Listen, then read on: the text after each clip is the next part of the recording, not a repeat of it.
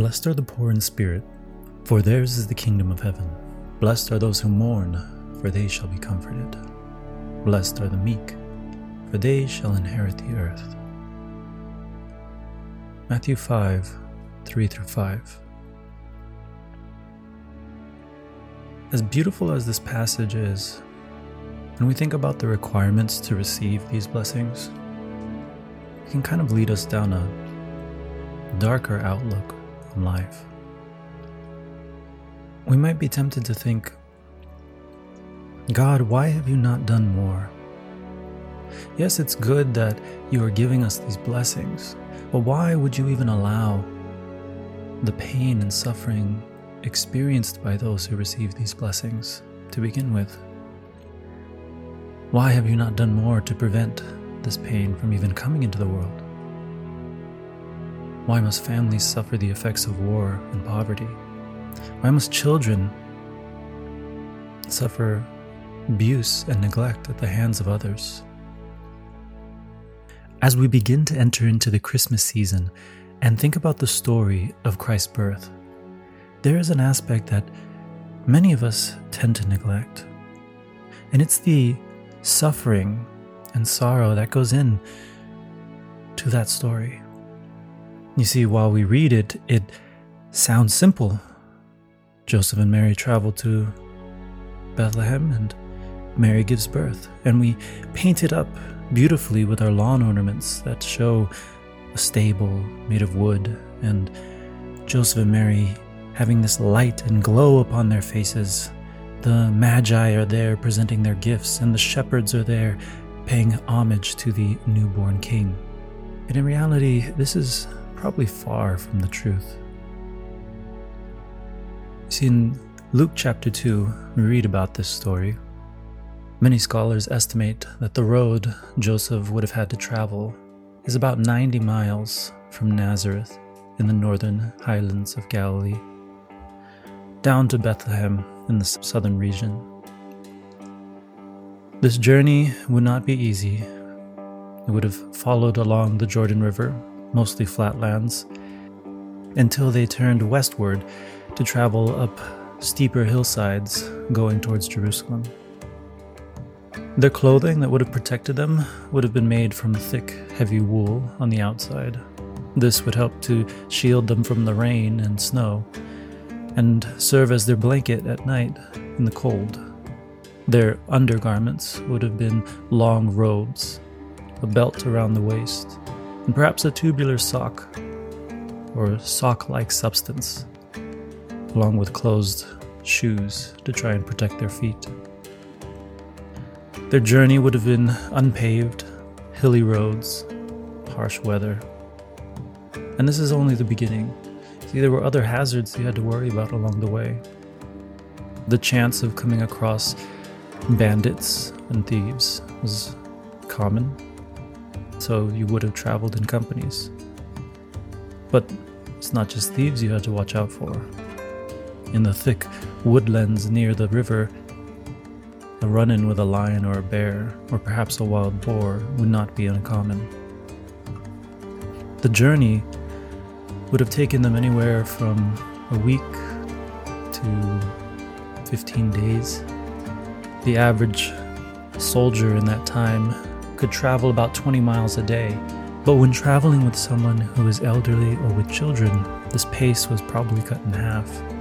So Mary, being as pregnant as she was, so near to the time of Christ's birth, you can imagine we're looking at least 10 days of travel at 10 miles a day. Long days for Joseph to walk, long days for Mary to sit uncomfortably on a donkey.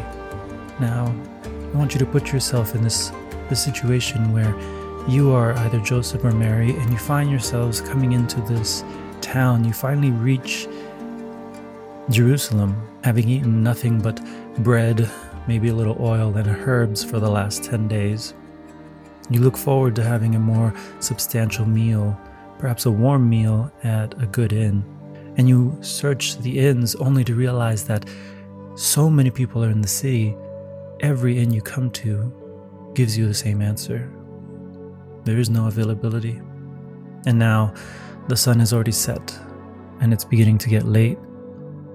Mary is feeling more uncomfortable as she begins to realize that her water has just broke and her baby is on his way. And a rushed kind of panic now begins to settle in Joseph's heart. He begins taking Mary street by street, looking for any inn, any place that they might be able to find lodging. And despite your best effort, you find yourself now coming towards the outskirts of town, and still no luck. Out of desperation, you ask the last innkeeper that you see, is there anywhere that we can stay? And all he can offer you is where the animals are kept. A cave near the back of the building along a hillside where the animals are put up for the night. Yet, here, in this lonely, weary state of these two travelers, God sends forth a promise.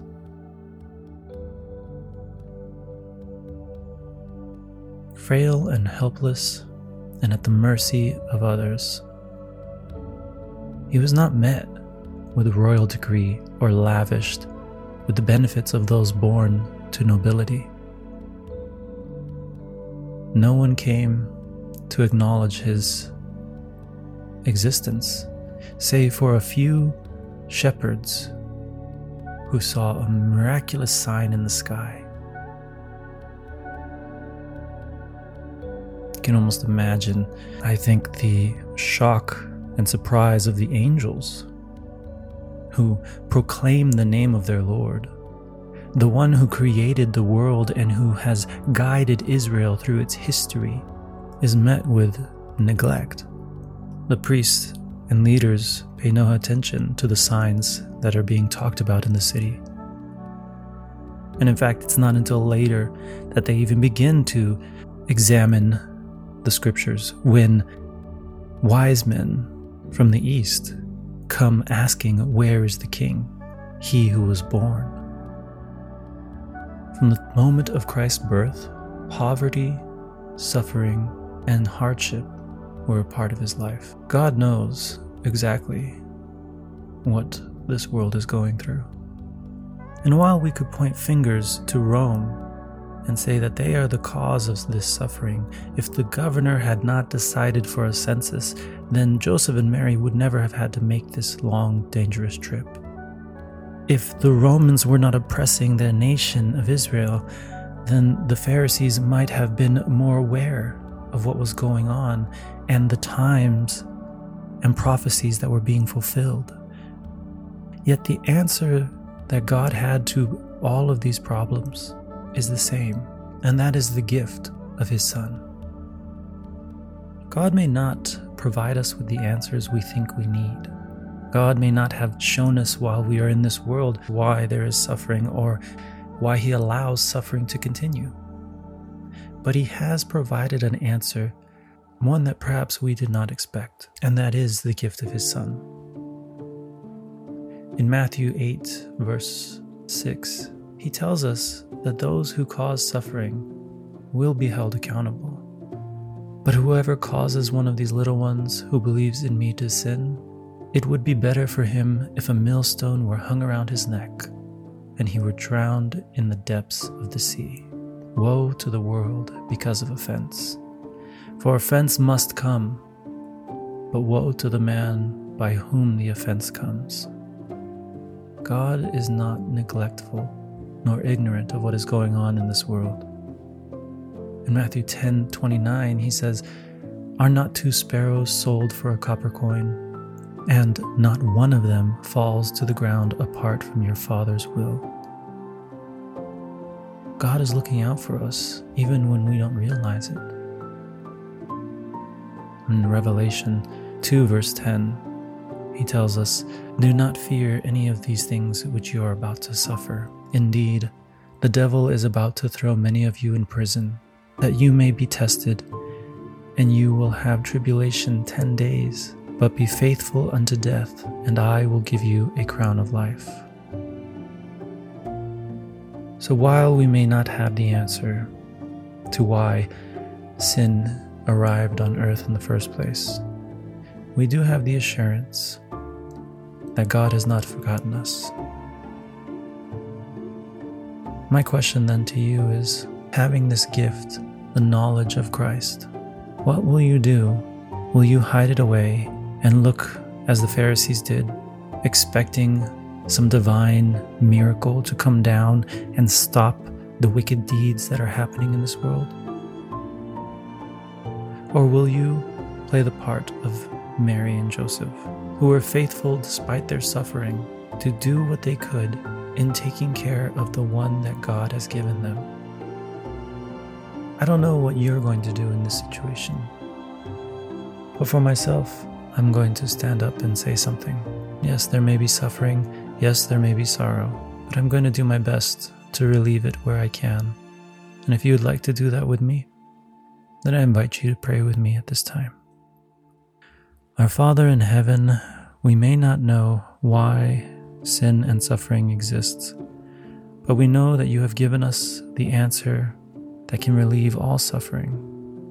You have promised us a solution to the pain of this world, and you have given us hope of a life eternal beyond this one. Lord, give us the mind of Christ, so that we too might do his work, so that we might be part of the solution you have provided to this world. Work through us, O Father, to heal this world, to restore the image of your love to it.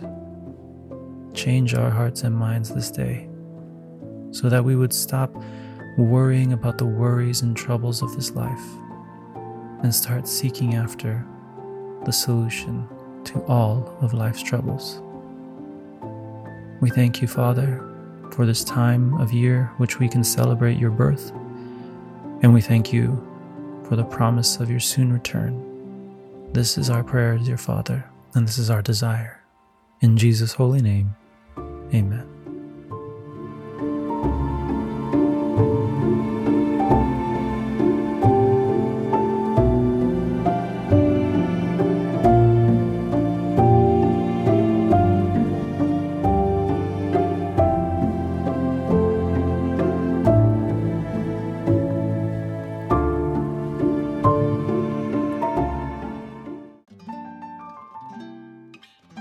Thank you for listening to this week's episode.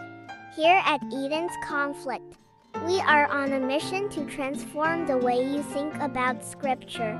If you've been blessed by this podcast and would like to learn more about our other shareable resources, visit us on the web at www.edensconflict.com. Are you looking for a fun after-church activity? Why not invite Eden's Conflict to demo our latest game with your church group? For availability and questions, you can message us directly through our Instagram page or send an email to info@edensconflict.com.